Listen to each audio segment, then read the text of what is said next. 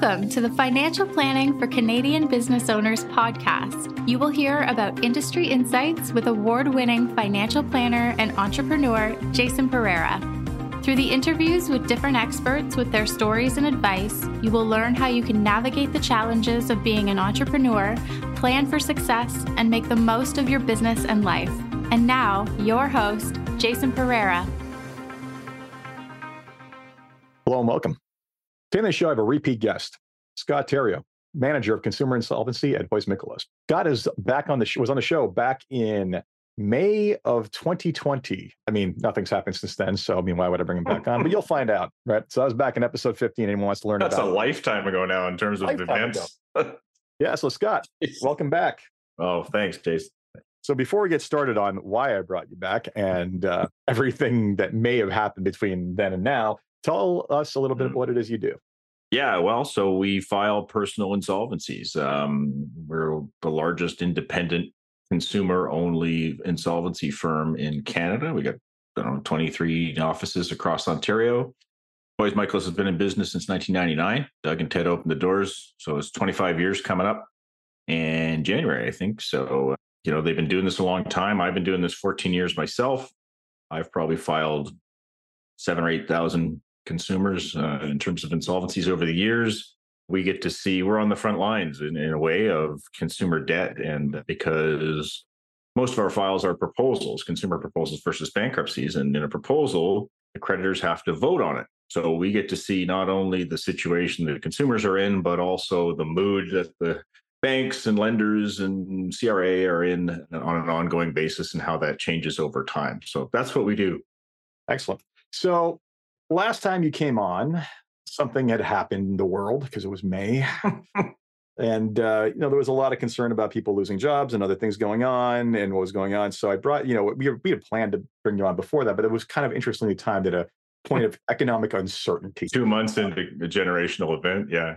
Yeah, exactly. So, the reason it's funny enough, because the reason I had talked to you about coming back on was actually related to all of the COVID and things that happened then. And it's specifically having to do with what's going on with business owners right now and how the Canadian Emergency Business Account is coming due, that loan, which we'll talk about in a second, as well as other debts that were taken on during the course of COVID, coupled with the current high interest rate environment and just general economic difficulty of certain sectors of the economy, right? This is kind of a perfect storm for a lot of people, unfortunately, and a bad one. Yeah, so, I've said to someone the other day, if 4 years ago you had asked me to design, and if I'd been smart enough to design kind of a perfect financial storm, I might have done all that's happened and maybe widespread job loss on top of it. Yeah.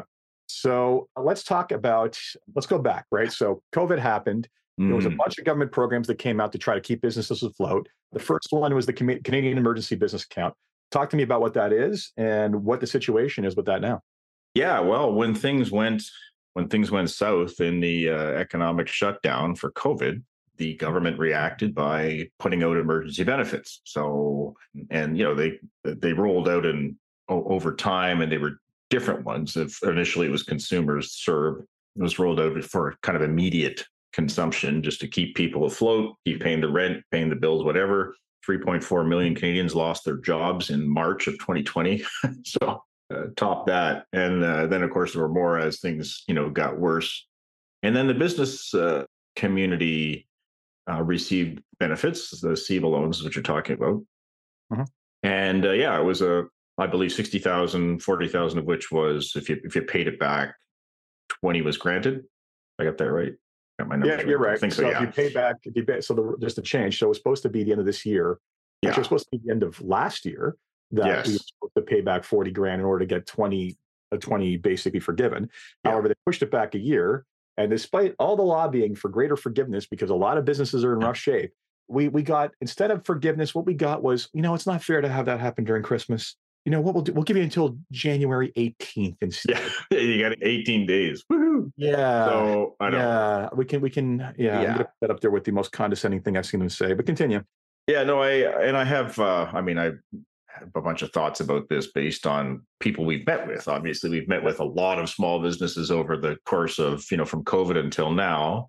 many of which we met with immediately. So there was an immediate kind of panic reaction that we saw from both consumers and small business owners during COVID, obviously. So we got flooded in, well, right during that podcast time, actually. So March, April, May, June of 2020 were insane for us because people were calling us, dozens of people every day, each of us, and all I did was just initial consultations, one after another for like 4 months. And most of them didn't file. And that's because they were out of work or their businesses were closed down. So we told them all the things they could do, but it's probably not wise to do it yet because you're effectively creditor proof while you're not working. And, you also, it's a proposal specifically versus bankruptcy is a 5-year, you're entering into a 5-year arrangement. So, you don't want to do that lightly. You want to maybe wait until your income is back or whatever. So a lot of it was just postponing filings at that time. Mm-hmm. But, you can think of the main ones that we met with, right? Like, there's kind of tribal knowledge out there now about this stuff. So the biggest industries we met with were restaurants and bars, hit, probably the hardest of anything, small retail businesses where, they allowed the big box stores to stay open, but not the little guys. Nicely done. Acting and entertainment was a big one, obviously. In-person entertainment. I'm not talking about Netflix, which everybody binged on, but I'm talking like plays and concerts and all that stuff. And, because I work at Young and King, you see a lot of that. Doug and I got a particular taste of it. Yeah. The ACTRA acting union is up the street. Anybody, and remember that a lot of actors work in restaurants and bars. So yeah, not only did they get double hammered, right? Because even their daytime jobs, because every actor, the joke is, well, they're all servers, and they'll tell you that, right? But so that was a double whammy. And then corollary industries, because I wanted to get the word corollary in here, is to those industries, right? So catering and technical services, all those guys got hammered too, because if you're not filming anything, right? Yeah. Any businesses where physical contact is made. So think about this now. Massage therapists, got lots of calls from them. Chiropractors, physiotherapists, yoga even, which is in person kind of thing mostly until it did the shift to online or hybrid. But a lot of those, dentistry, that kind of stuff. Those people were highly affected. And then other ones that you might not think about, which I was surprised by, but makes sense, is tattoo artists. Lots of those. Go down to Queen West. They got decimated, those poor folks. The tourism industry, travel, flight attendants, anybody related to the air travel industry got crushed. Weirdly, on the flip side, some places did well. So, obviously cardboard manufacturers, which I didn't talk to, but flower shops, for example, you can't visit grandma, so you send her flowers. But here's the thing. When things reopened, those guys got crushed because everybody could visit grandma again. So all the hiring that they did, ramping up, to keep up, and now boom, they got to fire everybody again. So there's a lot going on here that I don't think the public would necessarily see unless they had the kind of ringside seats we do. So that's kind of what happened with businesses with COVID. Okay, so that's what happened. Then they took on a number of loans. Again, SEBA's one of them. There was a HASCAP one for highly affected services, certain sectors of the economy. And then, of course, there was other loans as well. So here's, I think the first thing we got to basically dispel any kind of myths about is that these may have been loans for the business, but they were all personally guaranteed, were they not? Well, SEBA was just business. Okay. So let's get that one straight right off the bat, because I have to do that when people call, right? So, and I don't know whether the government designed it that way or whether they just screwed up. Okay. Typically, and look, I'm in this industry, and in my previous life, I worked for John Deere for 14 years. So I also saw that all John Deere dealers who own John Deere dealerships are independent business people, but they also, John Deere made them have personal guarantees. Okay. So this is typical, right, of a bigger business where, if you're getting loans from banks or from BDC or anybody like that, they will typically look for personal guarantees. And that's because they want to get around the notion of legal separation in a corporation. Like if you go under and the business closes, they're going to be out of luck. So typically that kind of money would be personally guaranteed, but SEBA was not. So when people phone us and say, hey, look, I got a small business and I got a SEBA loan for 60 and I can't pay it back and I got all these other debts. And I say, okay, well, let's chalk the 60 one off, because typically what we do as our tactic is you close your corporation down, file a personal insolvency because of all the personal guarantees and director liability debts that might follow you personally, because then you're covered both ways. Then you can just reopen another business and do what you want to do again. that's normally what we do. And that's also why we do so many personal filings, because so we effectively do business filings, but we do the personal. So yes, the SEBA loans were actually purely corporate. And so if you were not a sole proprietor and you were incorporated and you had a SEBA loan, that's your corporation. That's not you. So Yeah. you might owe personal tax or HSD or payroll deduction as director liability, whatever, but you don't owe that one personally. So, okay, so that's not on personally. The second piece of this is that let's also look at the reality of this. It's not that it has to be absolutely paid by the deadline, otherwise the entire thing is due. It's that the amount converts to a 5-year term loan. Yeah. So, instead of the goal is if you can pay down 40 grand, great. 20 grand gets forgiven, you're absolved. If you can't pay down 40 grand, then whatever's left over, it's whatever's left over the 60, which goes to a 5-year loan. And I'm actually seeing banks now putting out offers for loans for 40 grand. So you can basically get that. So you can. Yeah, that's an industry that has sprung up. I'm always amazed that nature will find a way, as they say. That's it. And it's the same in financial nature, I guess. Banks see an opportunity to, here, I'll give you a loan for longer, better terms, whatever, and you can pay us back instead of them. So yeah, I guess it could have been expected, but it makes sense. Yeah. It's perfect. I mean, and from the bank standpoint for business, it's like, well, it's funny because it's like, we are going to lose a certain amount of $60,000 loans and make nothing off of this, or we're going to get and we're going to have a bunch of $60,000 loans. But if we just offer this, then we'll have a lot of we'll have a lot of $40,000 loans, right? So yeah, and for businesses whose long-term viability is good, and you can just get through the next little while, then it's probably a smart move, right? Because ultimately the banks will make interest on that longer term, great. But I think probably for the ones that are in too deep, they probably said, no, I don't think so. Yeah. All right. So, okay, let's talk about what a business owner who finds themselves, again, like there's a lot of perfect storm stuff going on right now. Loans coming due. There's already loans in repayment. So now this is basically going to add to the cash flow constraints of the business. Then you have slowing economy, especially depending on certain sectors. I mean, restaurants right now are incredibly squeezed, if not losing money. So you have this potential tipping point happening. Okay.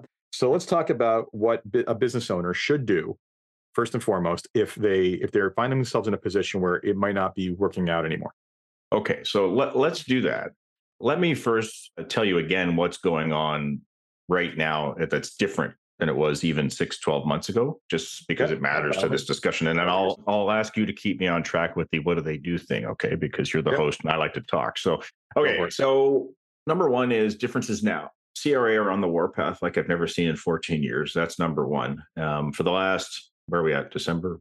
Last 18 months, I'd say, since summer of 2022, CRA kind of flipped the switch. Okay. So for a couple of years during COVID, CRA was the Santa Claus of government. They were charged with getting money out the door just because they're the government's kind of money arm and they have access to almost everybody's information and accounts. And so here you go, put this money out, whether it's personal or business emergency benefits. So CRA were in the very unusual position for a while there of, giving money out.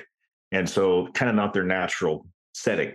Now they are very aggressively going after everything they can for obvious reasons. We all know that the government's heavily indebted because of all this stuff and other things. And so they're looking to bring things back into some kind of semblance of balance. For small businesses, what that means, that warpath means, is that CRA are freezing accounts. Okay, because self-employed people, as you know, don't typically have wages that CRA can garnish. And so CRA just instead says, okay, we'll shut you down effectively by freezing your bank account because you can't operate. Okay. And they call us 30 minutes later.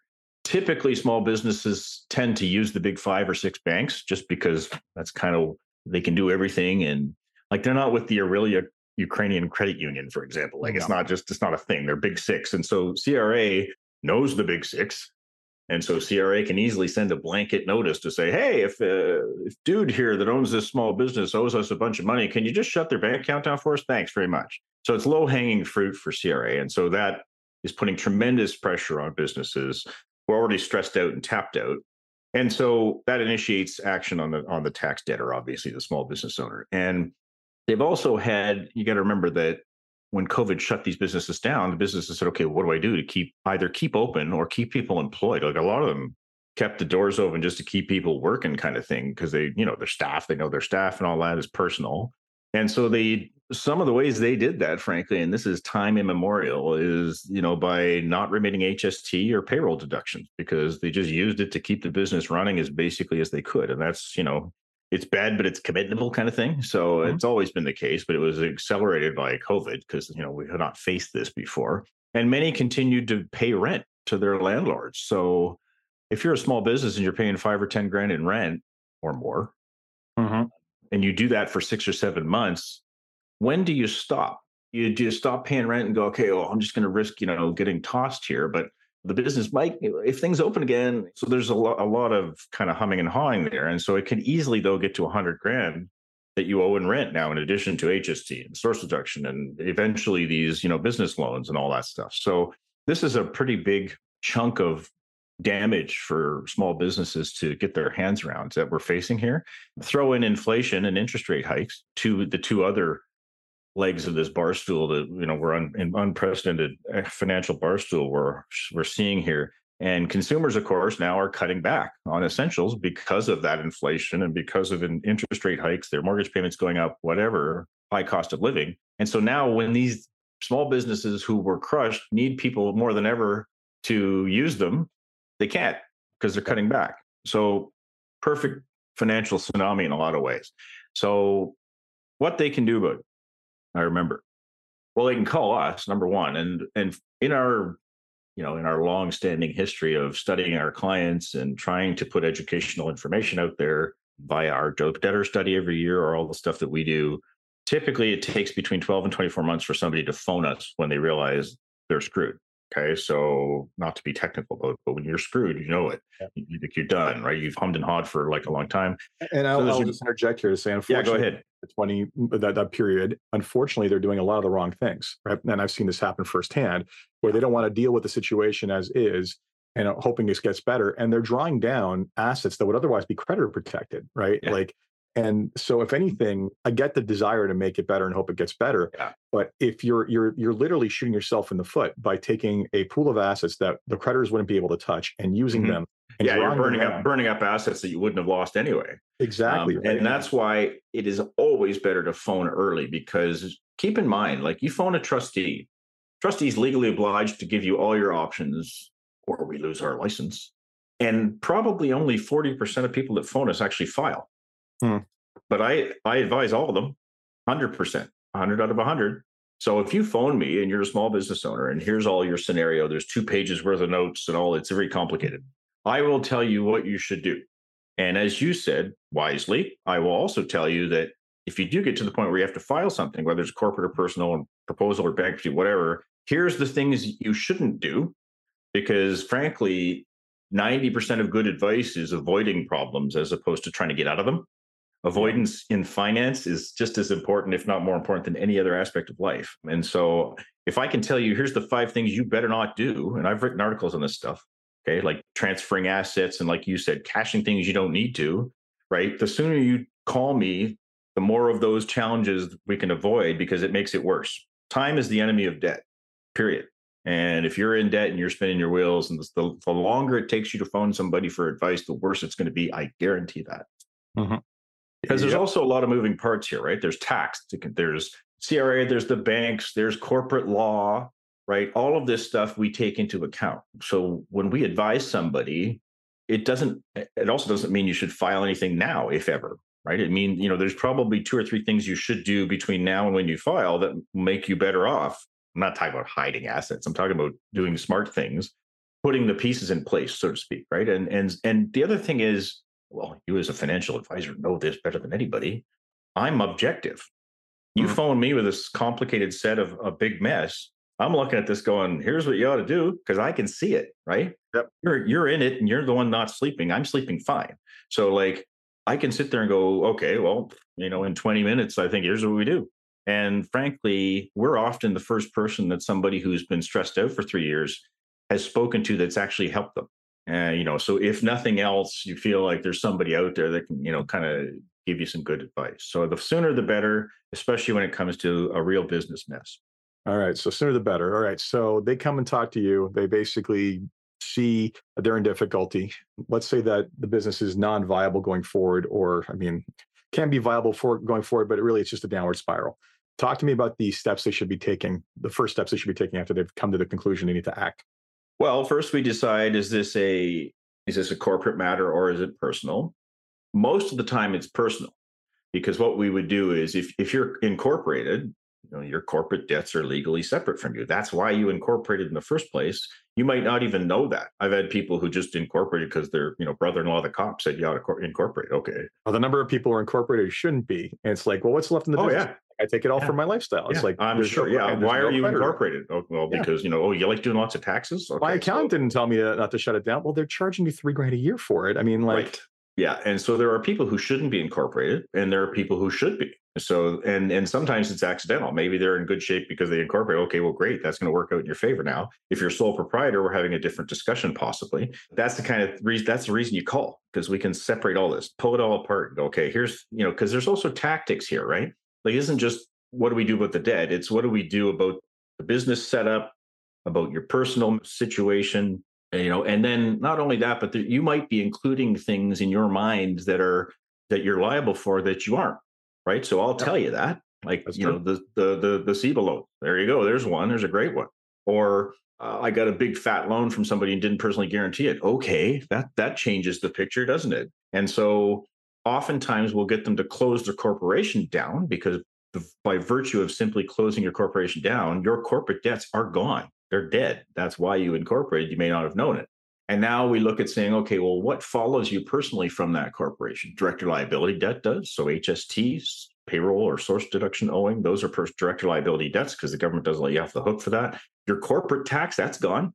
I'm talking about your corporate tax, not your HST, a director liability. But these are things that people aren't thinking clearly about. Okay. And so even smart people who are financially sophisticated small business owners, I can tell talking to them that they're not thinking this through clearly because they're too deep in it, right? And so we say to them, just thinking about what they owe, right? They aren't necessarily understanding the degree to which they're on the hook.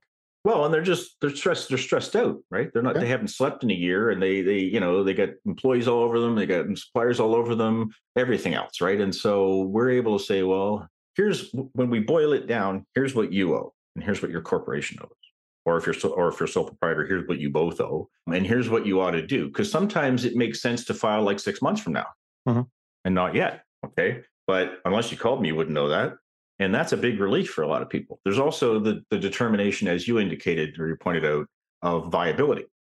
A lot of small businesses that call us are viable, but not right now. Yeah. They're viable in 6 or 12 or 18 months. So what do you do? Okay, well, we can make a plan for that, right? Sometimes they're just at the crest or the precipice of a big contract or something, right? Or I don't know, a reopening like COVID or something, where we say, okay, well then let's not do this right now. Let's do this and then do that later. And so a lot of this is tactical. This is kind of why I enjoy small business scenarios, because it's kind of fun. For me, it's like, okay, here's what we do. And well, it isn't just file a proposal or file a bankruptcy. It's here's the 5 things you ought to do with your life and your business and this. And I think when people see that kind of holistic, now I've used corollary and holistic in a sentence in this podcast, it's more of a holistic thing because we're looking at your whole life, right? In a way here. And so because we're objective, it's a lot easier for us to point out realities that you may not be able to see from your, being neck deep in all of this. So sooner the better.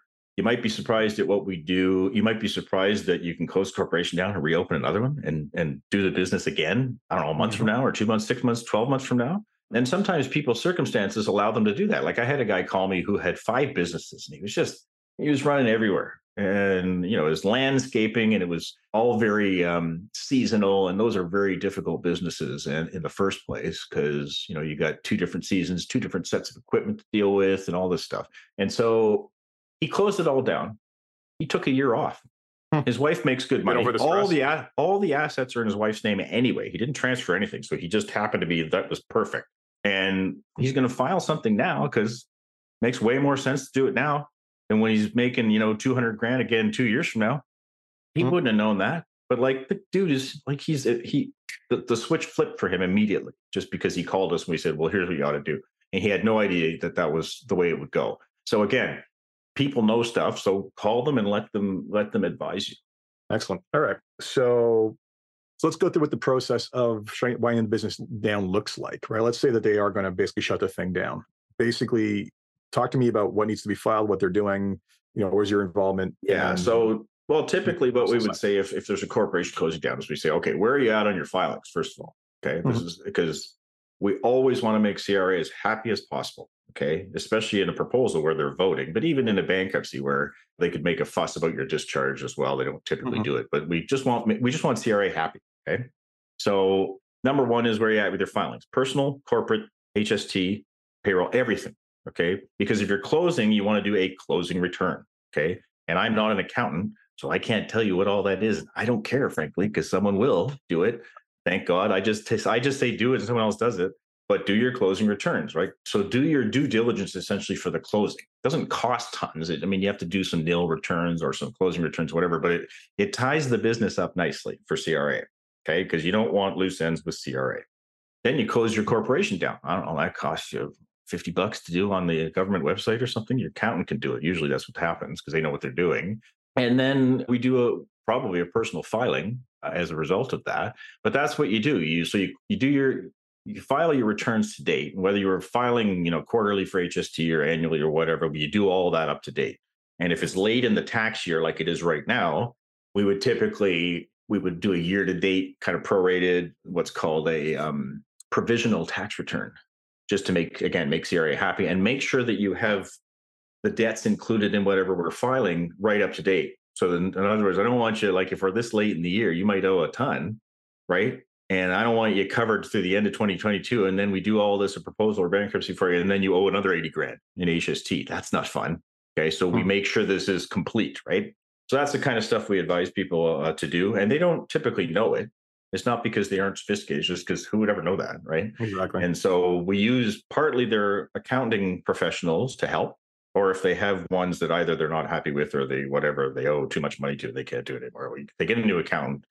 We recommend somebody, they use them, and then it makes their life easier. Okay. And everybody who calls us wants their life easier right now. And so that's kind of the stuff that we do to make sure the T's are crossed, the I's are dotted. Excellent. So, all right, that happens. Now let's talk about what happens when they're personally exposed, right? Let's talk about the consumer proposal and how that differs from bankruptcy. Because I'm sure, one of the things that keeps people away from you is this concept of bankruptcy and totally. basically like the scarlet letter that it basically makes people think that it is. Talking about what the difference is, and then we can talk about, I guess that answers the question of what happens when you're exposed personally as well. Yeah. Well, it's good. It's a good point because we live in a credit obsessed society now too. So even 14 years ago when I started doing this, bankruptcy was not nearly as big a deal as it is now. Now, I mean, there's way more proposals now generally also just for various reasons. But yes, you're right. That is what keeps people from picking up the phone is this idea of bankruptcy where like 9 out of 10 of our files are often proposals. And so the difference is, first of all, they're both insolvency.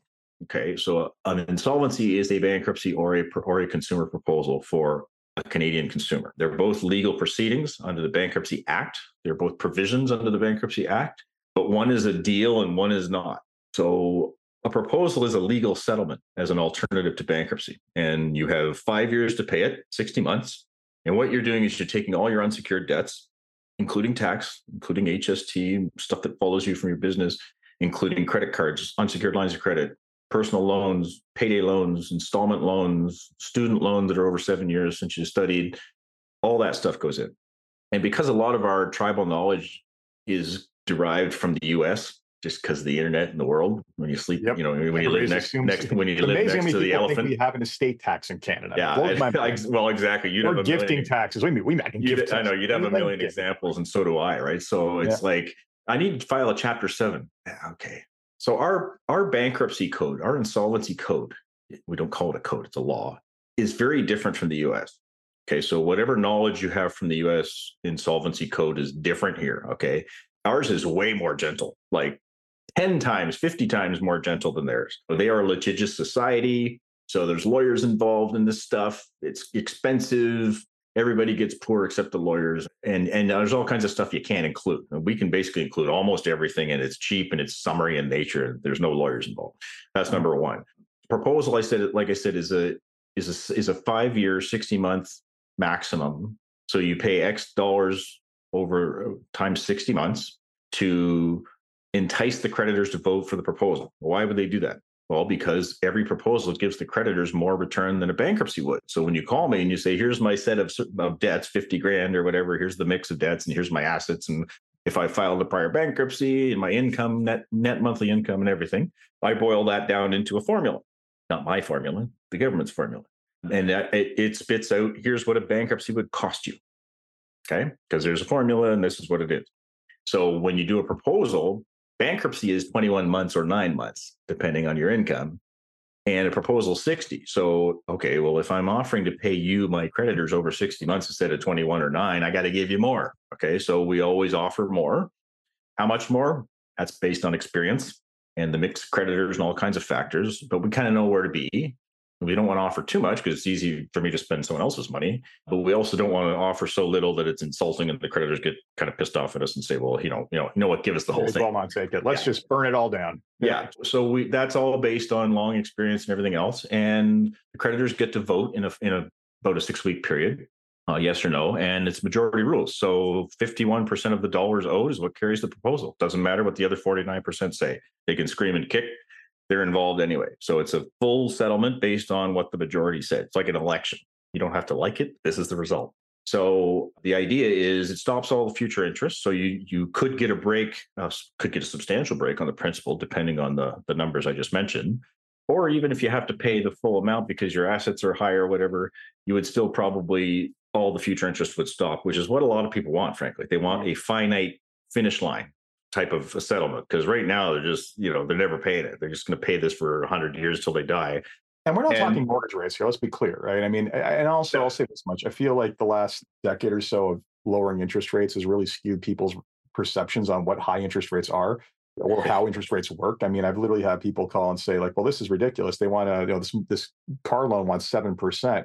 This was way back. And I'm just like, and they're like, I'm like, why do you think it's ridiculous? Well, I can get my mortgage at like 3.5. I'm like, yeah, you realize those aren't the same thing, right? Yeah. I know. No, you're right. You're very right about, and I wrote something about this the other day. The last decade has screwed us all up psychologically for what's normal. It's messed Canadians up completely. Their perceptions of money, and now we're going to see exactly what happens because of that. And for the next 5 years, because everybody's expectations are nuts, and their sense of entitlement for certain financial boons are nuts. They legitimately think that money should be borderline free at this point. Yeah, well, it was, for 12 years. So, Christ, what do you think? Yeah. So, it's a very good point, because now I think people are going to get a real taste of reality for the next little while, and it's not their fault, but this is going to, there's going to be some hurt, right? Mm-hmm. Yep. All right. So basically, let's go over, I guess there's a recap of this, because we've got through some rabbits. But so bottom line is, look, things are not great right now for a lot of businesses. The longer you wait to resolve this, the more likely you're going to do things that are foolish or detrimental to you, like drawing down assets you didn't need to. The bankruptcy is not necessarily the option you're going to take. There's better options or more preferable options, like we just went over with the consumer proposals. Businesses, if you owe SEBA and you think that there's no hope of paying that back, then frankly, you can shut down. That is an option, assuming, there's other factors, right? If you're like a consultant who runs all their business through a corporation, that's fine. If you got bricks and mortar, there's other issues there, right? So bottom line, heavily asseted businesses are handled entirely differently. Yeah, exactly. So you have that, but the reality is that I think anyone who's staring down the barrel of that deadline in January, I wish, in January, needs to start acting, not just worrying, right? So and needs to start reaching out. That's the first time, by the way, I've ever used that term myself. Reaching out. I just never do. Yeah, but it just came to mind. I think people need to contact somebody and start talking, right? Because as you said, you don't want to leave this longer. Deal with it now, at least get some advice now, even if you don't do anything tangible right at this moment. Yeah. So I think we'll end it there. So Scott, thank you so much for taking the time. Where can people find you? www.hoys.com is the firm's website. You could go down a real rabbit hole on there. We have thousands of blogs. We have Debt Free in 30 is our podcast that Doug does every week on Saturday mornings, available everywhere, iTunes, YouTube, etc. I have a recently formed Substack that I've been doing and trying to write sensible things on, but I can't think of it. So Substack, Terrio, I don't know. You can find me there. It doesn't matter. I'm on LinkedIn and Facebook, and just if you have somebody, I guess, who sometimes people get compelled to call us by someone else, right? Because their friends or their family go, dude, like you're drowning here, okay? And so don't be afraid to point out to somebody that you know or love or whatever that maybe you ought to just speak to somebody, because sometimes they just can't do it. and they need a bit of a push. So don't be afraid to do that. It's almost like giving them permission, right? Quite honestly. Yep. Excellent. Scott, thanks so much. Very much. You're welcome. Thanks, Jason. Take care. Take care. This podcast was brought to you by Woodgate Financial, an award-winning financial planning firm catering to high net worth individuals, business owners, and their families. To learn more, go to woodgate.com. You can subscribe to this podcast on Apple Podcast, Stitcher, Google Play, and Spotify, or find more episodes at jasonpereira.ca. You can even ask Siri, Alexa, or Google Home to subscribe for you.